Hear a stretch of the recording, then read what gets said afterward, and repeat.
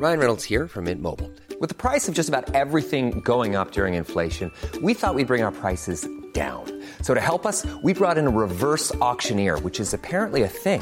Mint Mobile Unlimited Premium Wireless. How to get 30, 30, bit to get 30, bit to get 20, 20, 20, bit to get 20, 20, bit to get 15, 15, 15, 15, just $15 a month? Sold! Give it a try at mintmobile.com/switch. $45 up front for 3 months plus taxes and fees. Promo rate for new customers for limited time. Unlimited more than 40 gigabytes per month. Slows full terms at mintmobile.com. Ready to pop the question? The jewelers at BlueNile.com have got sparkle down to a science with beautiful lab-grown diamonds worthy of your most brilliant moments. Their lab-grown diamonds are independently graded and guaranteed identical to natural diamonds, and they're ready to ship to your door. Go to BlueNile.com and use promo code LISTEN to get $50 off your purchase of $500 or more. That's code LISTEN at BlueNile.com for $50 off. BlueNile.com, code LISTEN. You're listening to the Hawksby and Jacobs Daily Podcast. This is Paul Hawksby, and this is the H&J Daily with some of the best bits of this afternoon's show. Well, we were joined by a boffin, Professor Carl Hennigan from Oxford University, who was telling us why he thinks club cricketers could be safely out there playing at the moment. He'll explain all. We spoke to Barber to the Stars, and when I say stars, as you'll discover, I mean stars, Mark McIver, who's back tomorrow, of course, as his shop opens in East London. Mike Ward gave us his pick of the non-sporting TV at the weekend. We had some striker with Steve Bruce, and of course, Martin Kellner had his week of sport on TV. And here it all is.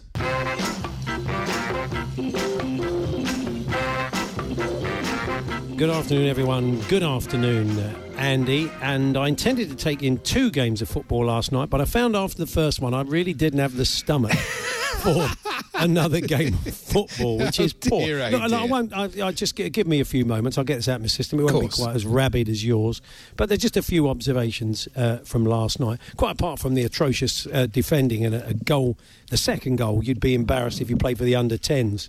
That was appalling. Really, Tottenham, I said to you on an hour, we've not worked Henderson at all. I mean, we've got these 4 attacking players. We're just playing in front of their back three. It was madness, the lack of ideas sometimes. One of the other problems that Tottenham have is that everything seems to go through Aurier. We've got this system now where Ben Davies has to become a surrogate third centre-half to allow Aurier to bomb on because you can't trust him to defend. And it's a bonkers system when you consider in terms of quality crosses into the box. And if you look at the amount of crosses Tottenham generally try and put into the box for people like Son and Kane, it's quite a lot, relatively speaking, especially in a situation like that where they couldn't go through them, so they had to try and go around them. Aurier, although he's made some good goals, some good assists over the last couple of years, he's a 1 in 25 man. Every 25 crosses. It's true. Honestly, I'd love to see the stats. Maybe if Duncan from Opta is listening, he can do the numbers for us easily. 1 in 25 are decent. They're either over here, under here, or he falls over his own feet. Ben Davies is a 1 in 50. Seriously, I think, I'm guessing, but I think those Ben Davies takes 2 touches to get it onto his left foot and then hit the first man has become... So I worry, I look at that and I think Harry Kane must be thinking, blimey, if I had Andy Robertson and Trent on, how many goals would I score? I mean, he must sit there sometimes at home with the missus and the kids stroking the Labradors thinking, how many goals would I score if I could get some decent delivery into the box, which is a fear. A lot of people have been saying, we've got to trust Jose until he has his first window. My problem with the window, I think, is going to go the same way as every situation we've had with Daniel Levy and managers, is that obviously he has decided he has certain players there he doesn't want. So he goes to the chairman and says, I want some money to buy players. He said, we're going to need to sell to get some money. And I say, fine, that's okay, because I don't want him, and I don't want him. So that's all. That's the strategy. They're for sale, but there are no takers because, surprisingly, they're not very good. And as there are no takers, Daniel Levy has a certain tariff that he sets on players, which is generally well over the top. So it means that those players don't get sold. So, or they're there to the last minute, or they're just chivved out on loan on the 30th of August, if you're lucky. Otherwise, they're this brooding presence training with the stiffs. And you know what Jose's like? If he doesn't get his own way, he's going to start chipping away. I cannot see it lasting till Christmas for that reason, because the chairman won't do what the manager wants, and he's the kind of manager that will keep telling you, it's not my fault. I didn't want these players. I told the chairman. We're just going to be in that whole cycle again, and it's such a wasted opportunity when you look at what they could have done if they built at the right. Anyway, I'm sick of talking about it. Let's move on. No, you are absolutely right. And of course, you've got an owner there that's very, very, very wealthy man. And I don't quite get why. If I had put what I'd put into Spurs, they've put into it, and had that fabulous stadium, I wouldn't go the extra mile. What's extra 150 million to him? It's nothing, it really isn't. So why not give the manager the money? It's a third of one of his other yachts, one of his minor yachts. I'd say, if Joe wants to put a few quid in. But that's never been the way. It's always just been purely an investment. He's not. I don't think he's as involved as someone like Roman Abramovich. He doesn't have the passion for it, I don't think. So I don't know that, but it doesn't sound. But anyway, look, it's one result. They could bounce back at the Monday against Everton. But I just see things there that worries me. And how Toby Alderweireld is not part of that back four, really, which is crying out for a bit of experience, is beyond me. But anyway, we move on. I only saw highlights of the second game, Andy, but I wasn't altogether surprised because, Liverpool, emotionally, that's been a hell of a week. So to go to the mountain again would have been quite difficult for them. So it wasn't that big a shock, was it? No, it looked like one team had been playing in the FA Cup and battling away last weekend, and the other had been celebrating the title, and it looked like that. Martin tried to say, well, it's not like that, but I think Gary agreed with me. At one point, he described Andy Robinson as seeing double, which I think was fair enough. I tell you what I did think, though, a couple of observations. For me, when they came out the Guard of Honour, it was like cricket clapping, because there was no fans there. It was just like this. I was half expecting the Barmy Army to go out and sing You'll Never Walk Alone. And then I'm not sure about Eric Dyer's haircut. I think I'd have waited till Saturday for a proper barber. Yeah, I think something went wrong there. I think there might have been sort of the charger ran out on the Clippers, and they left it like that. It wasn't great. It wasn't great to have a statement haircut. If that was a statement you were going to make over the next 90 minutes, really, was it? It's true. Sheffield United's run-in is interesting. We should mention them because I told you. They played great. I mean, they got behind us in a way that we couldn't even imagine. I mean, they did. I mean, they had very few chances, but they put all of them away. They were so clinical. They were, and it's interesting they're running. It's actually in their own hands. If they face Wolves, Chelsea and Leicester, if they win all three of those games, they're going to be in a very good position to make top four. So it's going to be interesting. Watching Roy Keane at half time and everything. If I knew Roy Keane, I'd definitely welcome social distancing. That's a good distance to be away from Roy, I think. And, but all in all, I enjoyed the game. I tell you the biggest difference. Jamie Carragher remembered the spat, but when Gomez committed the penalty. He remembered the spat between Raheem and Joe Gomez, and the day after that game. And you think about that game, the intensity and what that led to, and the fight at England camp and all that.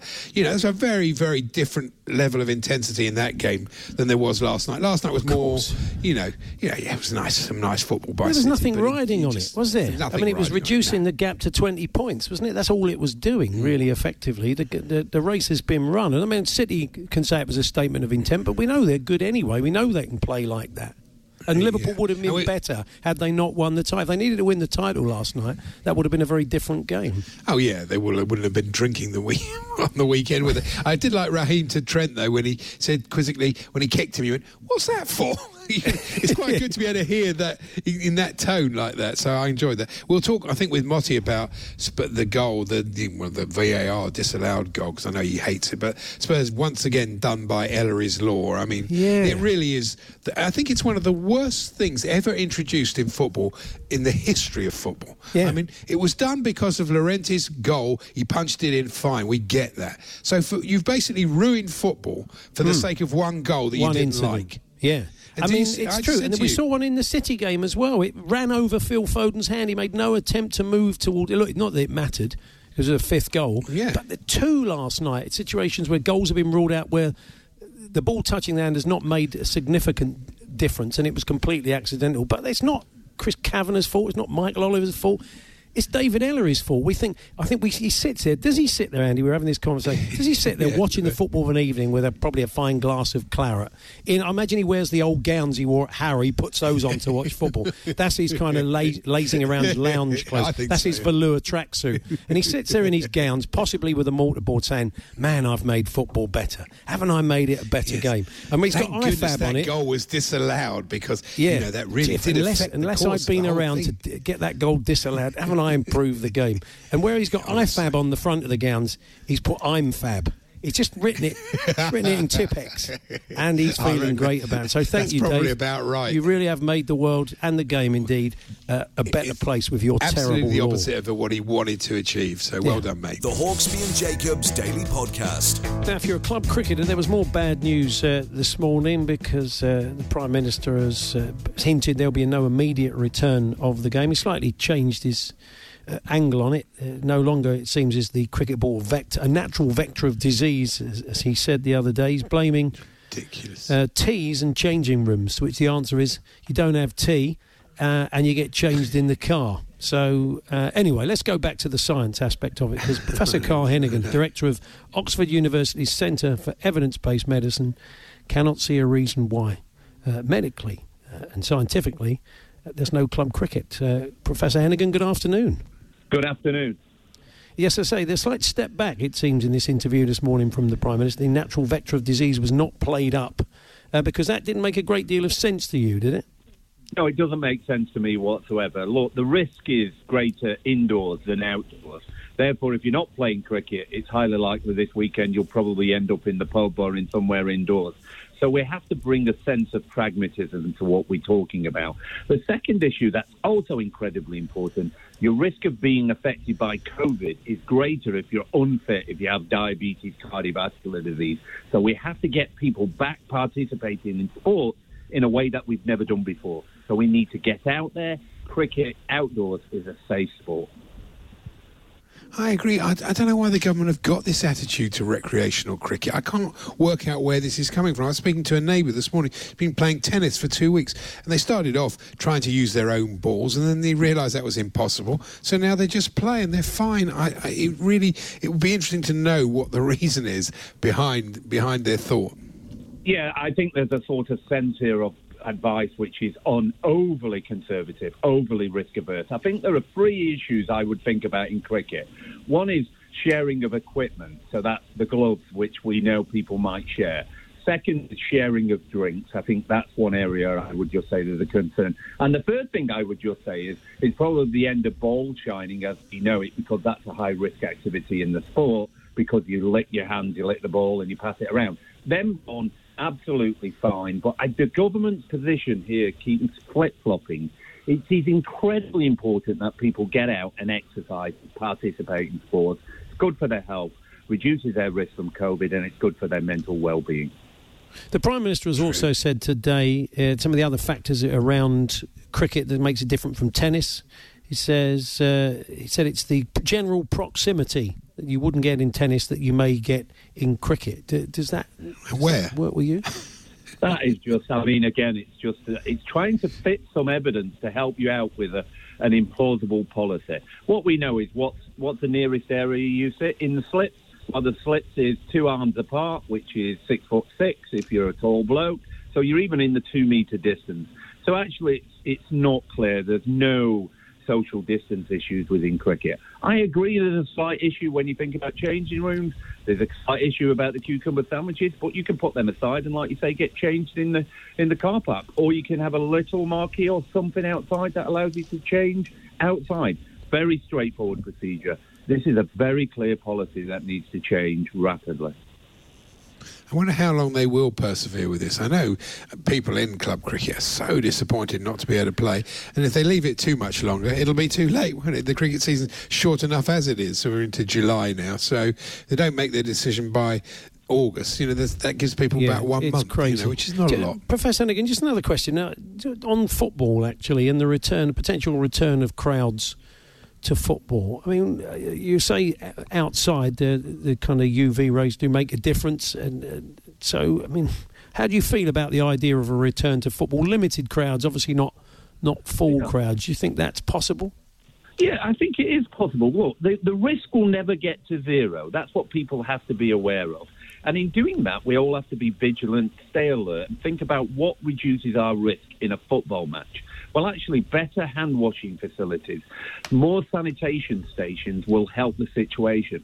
But the key is now where the risk of infection is low, we need to get out there and trial these issues and see what happens.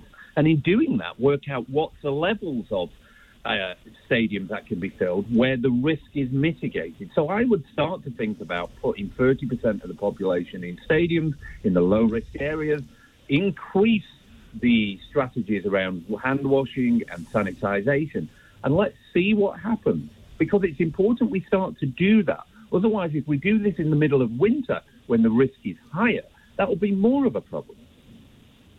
Are you expecting to see it? I mean, there's been a lot of talk about the idea that we'd see a drop-off in cases during the summer for these reasons and then a spike. I think that's what happened in the pandemic in 1918, wasn't it? I mean, you expecting a similar pattern? Well, most of that is built around respiratory infections like influenza, and that's most of our thinking. What we consider is that the transmission of the virus, the stability is less when it's warmer, when the humidity is greater, and particularly outdoors and with UV light. So your risks are much less outdoors. And I do think within the mass participation sports, actually being outdoors also reduces your risk. What you don't want to do is for a sport to become part of what we call a super spreading event. And that's what will spook everybody. So this is why we have to learn about, in fact, which events do actually contribute to super spreading. And at the moment, we don't quite understand which ones do. The problem I think everybody's having with the current advice is it's inconsistent and incoherent across different areas. So, for instance, you can go to the pub, but you can't send your children to schools. You can play tennis, you can't play cricket. In fact, even swimming looks like a very safe participatory sport because the virus is inactivated by chlorine. So what we need is an evidence-based approach and not a sort of finger-in-the-air approach, which is sort of making it up as we go. And if we become coherent and consistent, the main point is let's get the sports out there and then start with, while the risk is low, of getting people to participate with going to the event themselves. And yes, it will increase your risk, but let's try and work out the evidence of how much by. Good to talk to you. Appreciate you joining us. Thank you. You're welcome. Professor Carl Hennigan there, Director of Oxford University's Centre for Evidence-Based Medicine. Do you think they might have a situation where they say under 40s can go to football? You know, because the risk for under 40s is so much less than it is for people of my age. I mean, I wouldn't be happy about it from my point of view, but I'd be happy to see young people going to football if they're safe enough, you know. So obviously under 40s with underlying conditions that don't live with grandparents or people who are at risk, you know. Of course, obviously there are criteria, but, you know, if we're going to do something, we have to do it, don't we? Can't just play behind closed doors forever. Well, if we are going to come back, we all have to have, there'll be systems to get in and out the stadium, and what we'll have to make sure, you do get some dolts who go to football. We get dolts all over the place that think, oh, that rule doesn't apply to me, so I'll go out through the door that says only go in, or vice versa, and so you'd have to trust football fans, which, I'd love to do, but, I've seen enough of them and been one for long enough to know that you can't always trust football fans. But, so that would be a concern. It'd only last as long as people behave themselves at the game and followed the rules. Hopefully they would, Let's have a bit of faith, maybe. So, let's bring you Striker. And this is Steve Bruce's murder mystery. Dance is bringing it to life as Steve. It's episode 69. The Leadersford Town manager, Steve Barnes, has woken from his sleep to discover an intruder in his house. Someone was in the kitchen with me, and that someone was armed. I could see the weapon clearly enough by the light from the refrigerator. "Who the hell are you?" I shouted. Chapter 12. Before I had the chance to make my move, the intruder had made for the door. A single shot brought me to my senses. Forgetting my bruises, I dived forward. I took him by the legs, just below the knees. As he crashed to the floor, he released a second shot. It struck the refrigerator and came off at an angle. The bullet whistled past my head. He struck out with the gun. The metal glanced off the side of my head. It was enough to send me sideways. Swiftly, he jumped to his feet. Despite the bullet which had struck it, the refrigerator light was still working. That was now an advantage to my opponent. He stood in the half-light, legs slightly apart, and aimed the gun straight at me. I dived to one side, fast, and slammed against the fridge door. The light was no longer visible. The bullet just missed me. I threw myself at him and grabbed his right hand, the one that was holding the gun. I twisted hard. He let out a yell of pain. The gun clattered on the kitchen tiles. He fought back like a tiger. He kicked at my knees. I moved to the side to avoid the kick.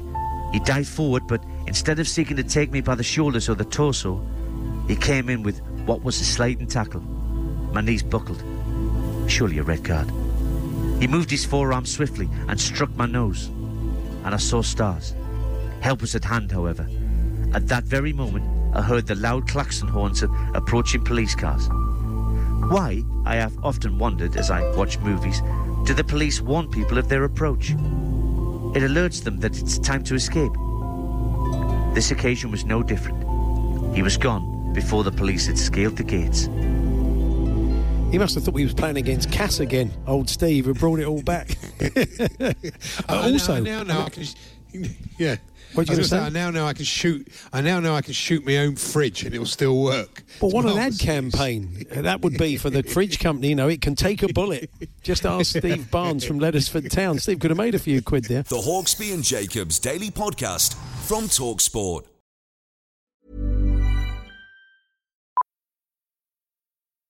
Millions of people have lost weight with personalized plans from Noom. Like Evan, who can't stand salads and still lost 50 pounds.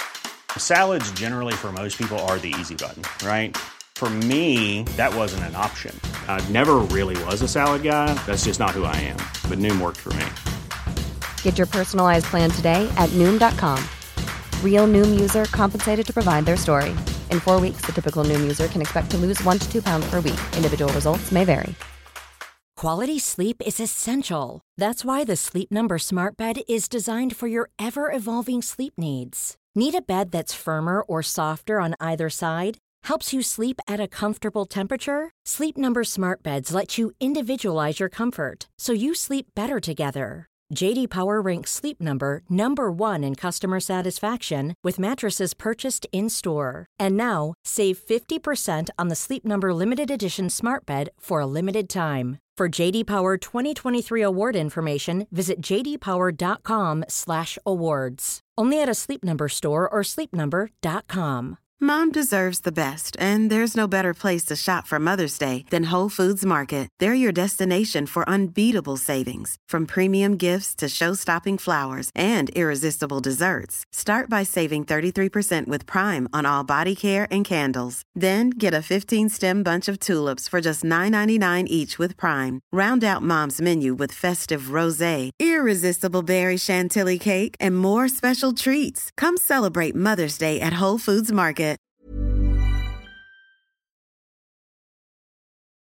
The Hawksbee and Jacobs Daily Podcast from TalkSport. Big Bob Mills was on with Jim White earlier on, and he said he's off to the barbers tomorrow morning. He's a man with quite big hair anyway. So I've got a big Ken Barlow in lockdown.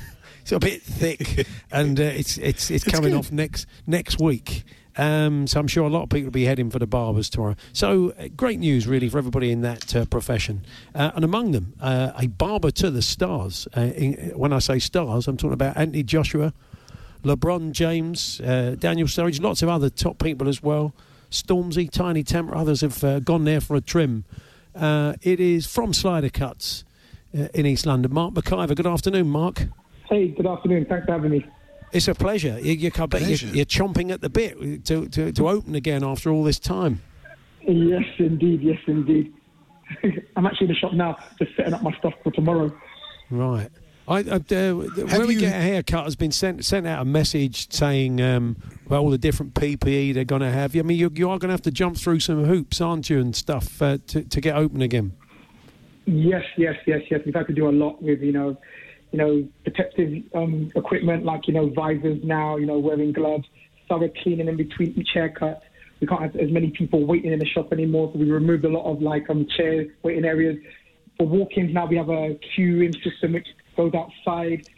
Yes, there's a lot that's gone into kind of getting us open again.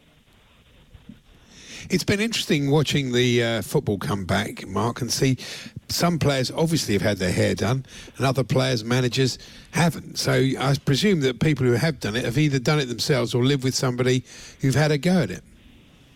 Yeah, you would assume that, or there's, some underground barbers. I think there are some underground barbers, definitely. I was waiting for you to say it, really. It's difficult, isn't it? Because obviously a lot of your clients they want haircuts, but you've got to play by the rules, haven't you? Yeah, indeed. It's been a long 3 months, just over 3 months, and loads of people were really bugging me for haircuts, chasing me down the street when they saw me out just running with my kids saying I need a haircut now, but you just have to say, look, it's for safety, so, this is the date.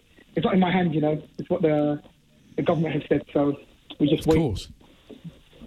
Tell us a bit about this book that you've got either coming out or you've released. It's some sort of training book, but it's not just about doing people's hair, is it? It's about setting up businesses and things like that? Yeah, it's more so about business. So it's called Shaping Up Culture, and it's actually a business book. It talks about my experiences, especially setting up the businesses I have set up, but it's more so about people's approach to business and the first real 5 steps to getting into business, because I always thought that when I looked at business books, they always made the assumption that everybody already knew the basics of, good credit and, how to get a loan or, just these things there. So I was like, you know what? Speaking to so many people and I'm telling them these first 5 steps, I said it would be good to put it into a book. Yeah. What was your route then into the kind of sporting and showbiz world? Was there one client that was a bit of a sort of gateway for others? Do you know what? No, it never happened like that for me. It happened to a number of different clients. I just worked very hard, and I just kind of took on every opportunity that came my way. I was working, especially in the beginning of my career, like 7 days a week. We closed at 6, but, I'd work till clients stopped coming in. So what happened for me was I put myself in a position where I was always being seen. So then different things just started happening, So over the years, I've cut different clients, but I can't say there was one particular client that made everybody else come, because these different clients came from different means, from word of mouth to social media to seeing my website, to recommendation. So, yeah, so for me, it's been like would you call it like a 360, where, there's different realms that I've got clients from. Yeah. It's all very well doing the hair of kind of British stars, but suddenly to get the call from LeBron over probably in LA or so, that must have been interesting. Well, yeah, that happened because there was a British basketball player called Pops Mensah. He played for the GB team. He got a scholarship in America. So he used to come back to England every year to see his family. And I didn't know who he was. One day he just came to the shop. He just sat down. He was an NBA star at this time. Just sat down and waited maybe an hour and a half. And then he got into my chair. I cut his hair. He came back the next year. I cut him again. Then I just said to him, you're tall. I was like, and he had an American accent kind of. I was like, what do you do? And he's like, oh, I'm an NBA fan. Fantastic. That's brilliant. Well, I'm sure all your regulars will be pleased to have you open again. Continued success, Mark. Lovely to talk to you. All the best. Thanks very much. Thanks for having me on. The Hawksbee and Jacobs Daily Podcast from TalkSport.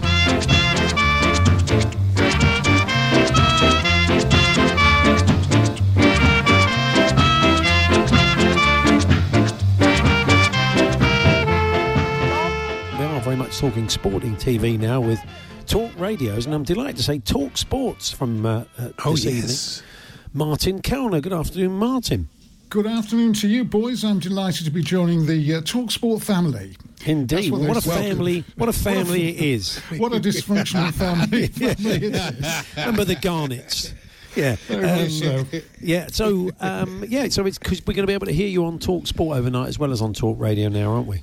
Yes, a longer show for the same money. So I must get a new agent, basically. So, yeah, very much looking forward to being on Talk Sport tonight after, 1 o'clock, I think. Yeah, 1 o'clock. Good stuff. Martin, before you move on to this week's selections, can I thank you for the recommendation, I Am Ali. It's a wonderful show. It's fantastic, film, isn't really. it?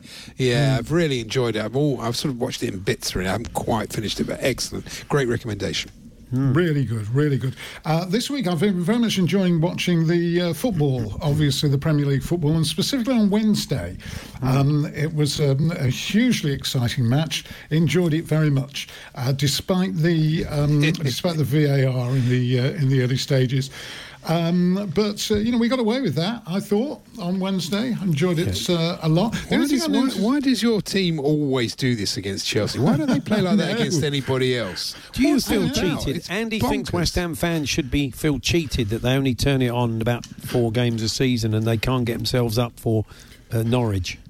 I know. Well, hopefully we will go. We've got to the so-called easy matches, but I had to agree with what Gary Neville was saying during the Chelsea match, that they will actually be under more pressure when they play teams like Newcastle and Burnley and Norwich, who we've still got to play and they're expected to win. That's when the pressure will come, I think, more than the Chelsea match. But I was delighted to take that free gift.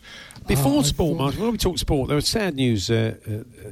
The great Carl Reiner died this week, the legendary Carl Reiner. And I know you may be playing a little bit of the 2,000-year-old man overnight, potentially. Is this right? Yes, just as... Because, obviously, Carl Reiner, fantastic straight man, asks Mel Brooks, who's playing this 2,000-year-old man, how do you stay alive for 2,000 years? What is it? He says, it's what I eat. It's my diet. Nothing but room temperature, clear spring water. That's all I eat. Just spring water. And he says, how do you live on that? It's just spring water and a little stuffed cabbage.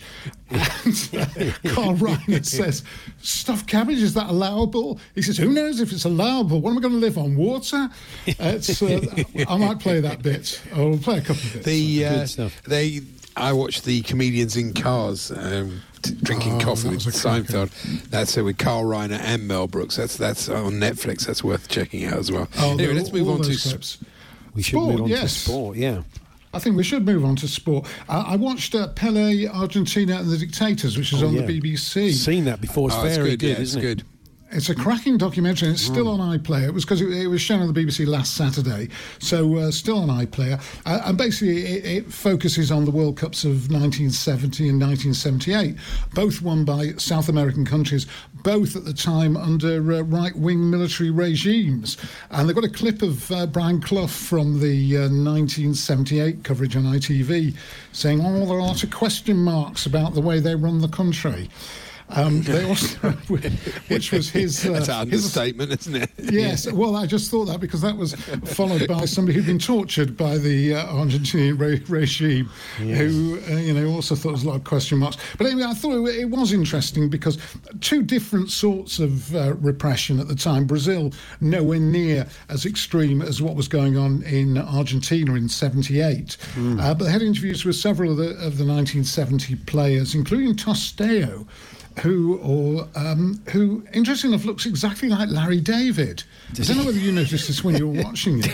Obviously, yeah. So, look at it again. Just sort of zoom through on iPlayer. But yeah, Tostao, 1966 to 72, he was with Brazil.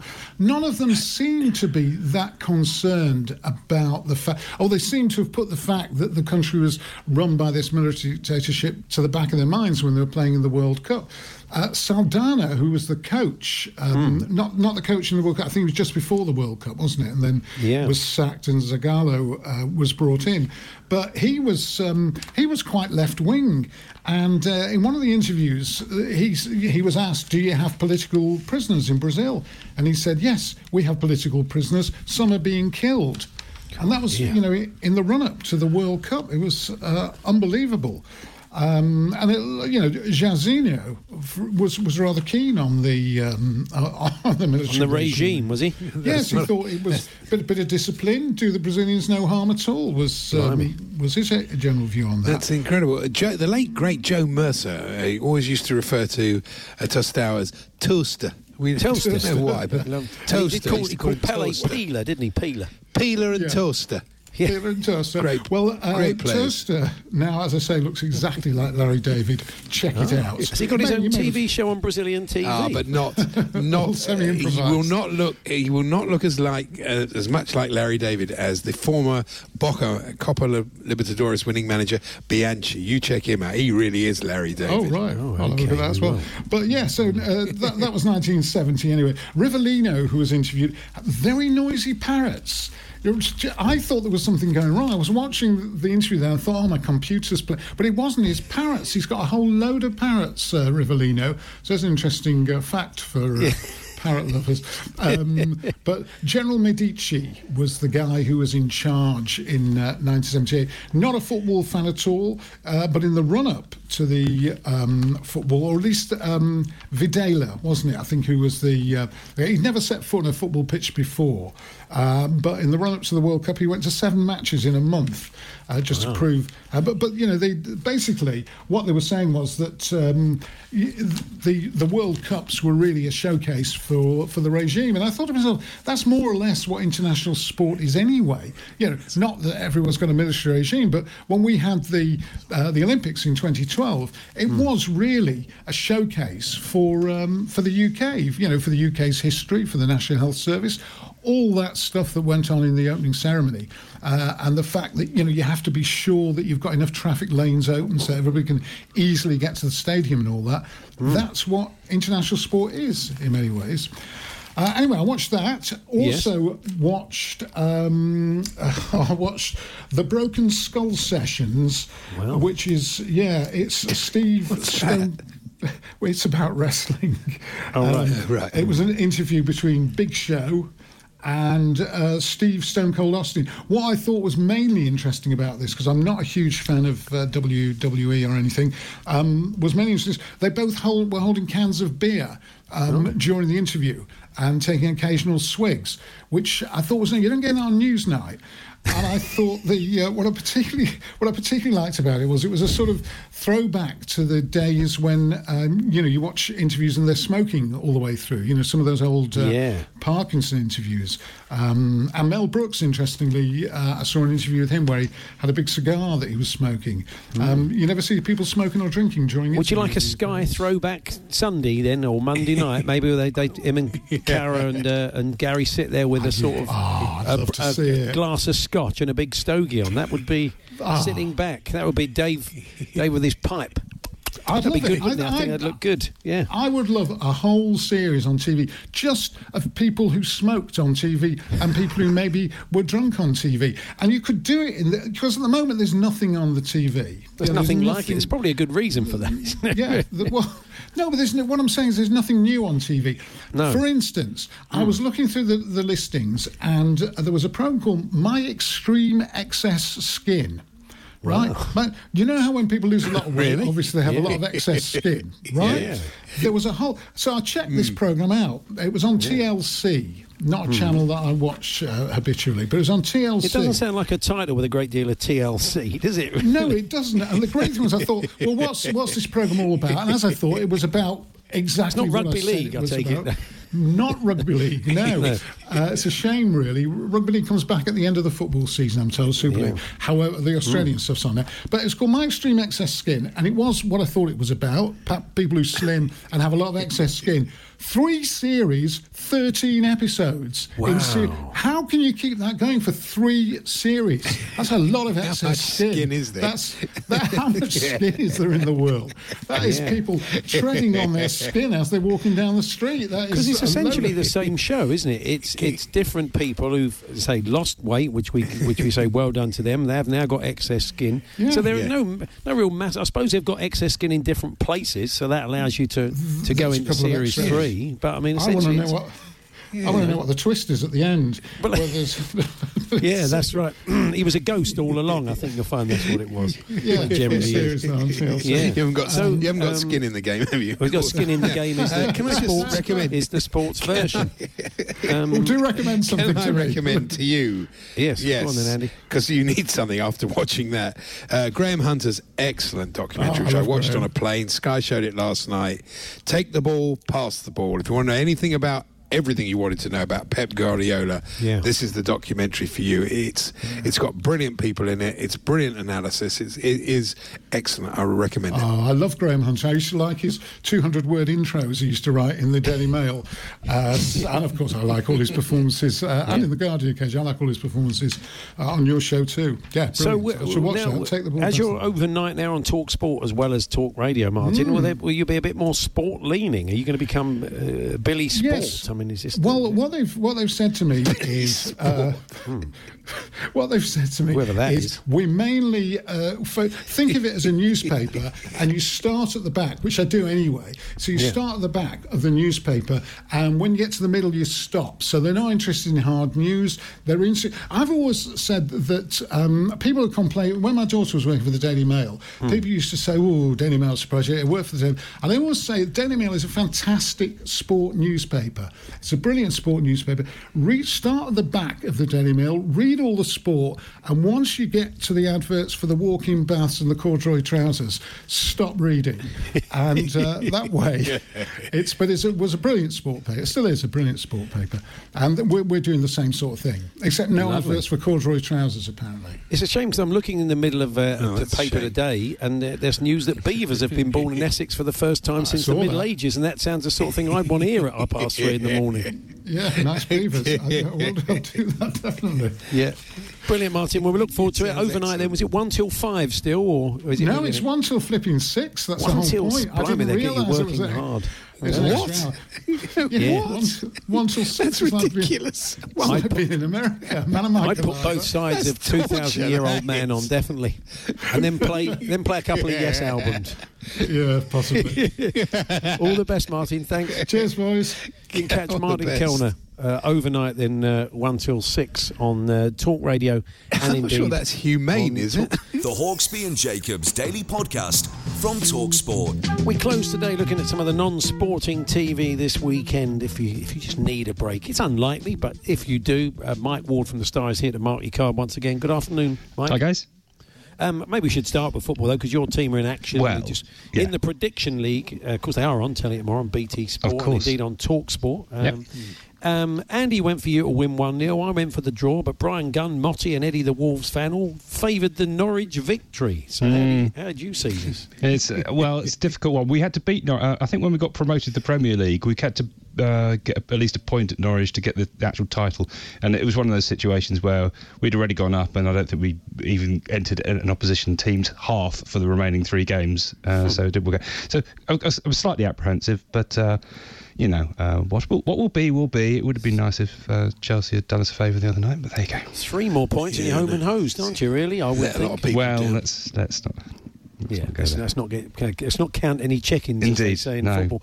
So I'm the quite gadgets. interested in. I was going to go on to the gadget shows. Yeah, this is on tonight, and it's interesting. You tell us that they never send you a preview of this. Maybe they haven't got one of those machines that allow you to forward a little digital file. They don't trust the technology. I know it's very weird. I think the idea is that it's filmed up to the last minute, because obviously the world of gadgetry moves on so quickly that if they sort of if they film it on a Monday, by Tuesday it's all antique stuff.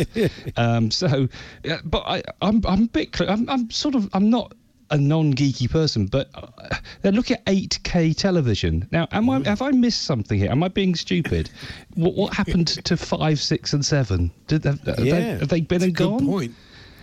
We're just doubling it. It's going to be 16K after that, and then I'll be honest with you. When it comes on the telly and it says if you want to watch this in UHD as opposed to HD, I press the button. I honestly can't see any difference.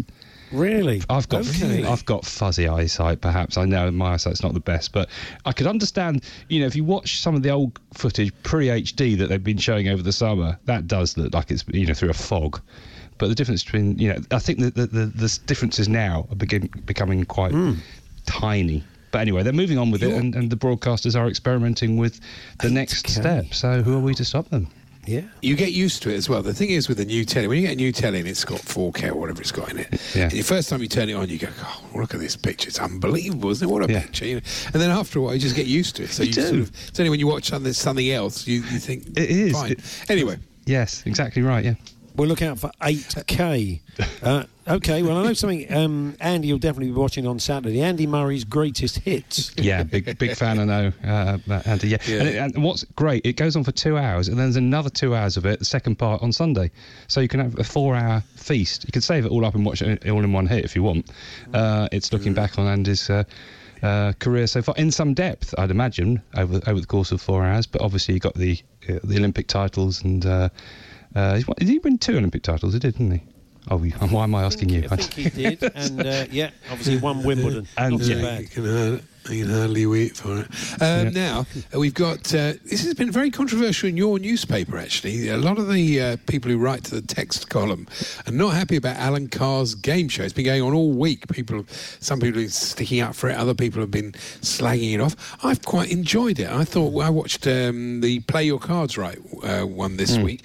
I think he did a good job. It's not easy succeeding these great people like Bruce Forsyth and Barrymore, people like that. I think he's done a reasonable job. I think so. And as I always say with remakes, the original is still out there. It's not like the original is going to be sort of wiped from history. Well, it might actually, who knows? It might be wiped from history. But, I'm sure you could track down the original Bullseye on Challenge TV or on YouTube or something if you want to watch it in its purest form. So I think that what they've done is sort of take it and give it a little bit of a modern day spin, which is fair enough. Now, on Sunday, this is very interesting. This is the Kemps. Yes. Rhys Thomas is behind this. Who did Brian Pern with Simon Day on BBC 4 and has done lots of other stuff besides. This is Martin and Gary Kemp kind of doing sort of cartoon versions of themselves. Yeah, absolutely. Exaggerated versions. So it obviously immediately brings to mind the Bros documentary, which wasn't meant to be a mockumentary, but sort of developed a life of its own in that respect a couple of years ago. So, yeah, it's Gary and Martin talking about, what they're planning to do, post-Spandau in the wake of the 40th anniversary celebrations, etc., and other careers and business opportunities they're pursuing. Martin trying to get a sci-fi movie franchise off the ground. Gary has a new brand of vegan meat substitute to promote. They're just playing along brilliantly, and that's because they're brothers. They know exactly how to pitch it to sort of to do it completely tongue in cheek. So yeah, it's good fun. It's really good fun. That's 10 o'clock BBC 2 on Sunday. Having met them a couple of times, Gary's a bit more intense, so it's interesting. I can imagine Martin sort of falling into this quite easily. But Gary's the one. Gary was always the one. As kids, he was the musician, and Martin was the one who was originally just the roadie, and they sort of got him in because he had better fashion sense and he looked prettier. So I think that's in all honesty, that's what they say in interviews. So I think the intensity comes from him being the sort of the creative force behind much of Spandau Ballet's greatest moments, as it were. So this is 10 o'clock BBC 2. It's just a half an hour, yeah? Yes. Oh, well, we'll look forward to that, Mike. Well, look, it's good to talk to you as always. Absolutely. And enjoy the football we this will. weekend, Mike Brighton. And we will catch up with you next week. Thanks very much. Take care. The Hawksbee and Jacobs Daily Podcast from TalkSport. There we are. That was this afternoon's show. We're actually off on Monday. We'll leave you in the very capable hands of Max Rushton and Charlie Baker. And don't forget, you can download the Clips of the Week podcast from wherever you got this podcast. So we'll catch up with you next week. Stay safe and enjoy all the football. You've been listening to the Hawksbee and Jacobs Daily Podcast. Hear the guys every weekday between 1 and 4 p.m. on TalkSport. Mom deserves the best, and there's no better place to shop for Mother's Day than Whole Foods Market. They're your destination for unbeatable savings, from premium gifts to show-stopping flowers and irresistible desserts. Start by saving 33% with Prime on all body care and candles. Then get a 15-stem bunch of tulips for just $9.99 each with Prime. Round out Mom's menu with festive rosé, irresistible berry chantilly cake, and more special treats. Come celebrate Mother's Day at Whole Foods Market. Hi, I'm Daniel, founder of Pretty Litter. Cats and cat owners deserve better than any old-fashioned litter. That's why I teamed up with scientists and veterinarians to create Pretty Litter. Its innovative crystal formula has superior odor control and weighs up to 80% less than clay litter. Pretty Litter even monitors health by changing colors to help detect early signs of potential illness. It's the world's smartest kitty litter. Go to prettylitter.com and use code ACAST for 20% off your first order and a free cat toy. Terms and conditions apply. See site for details.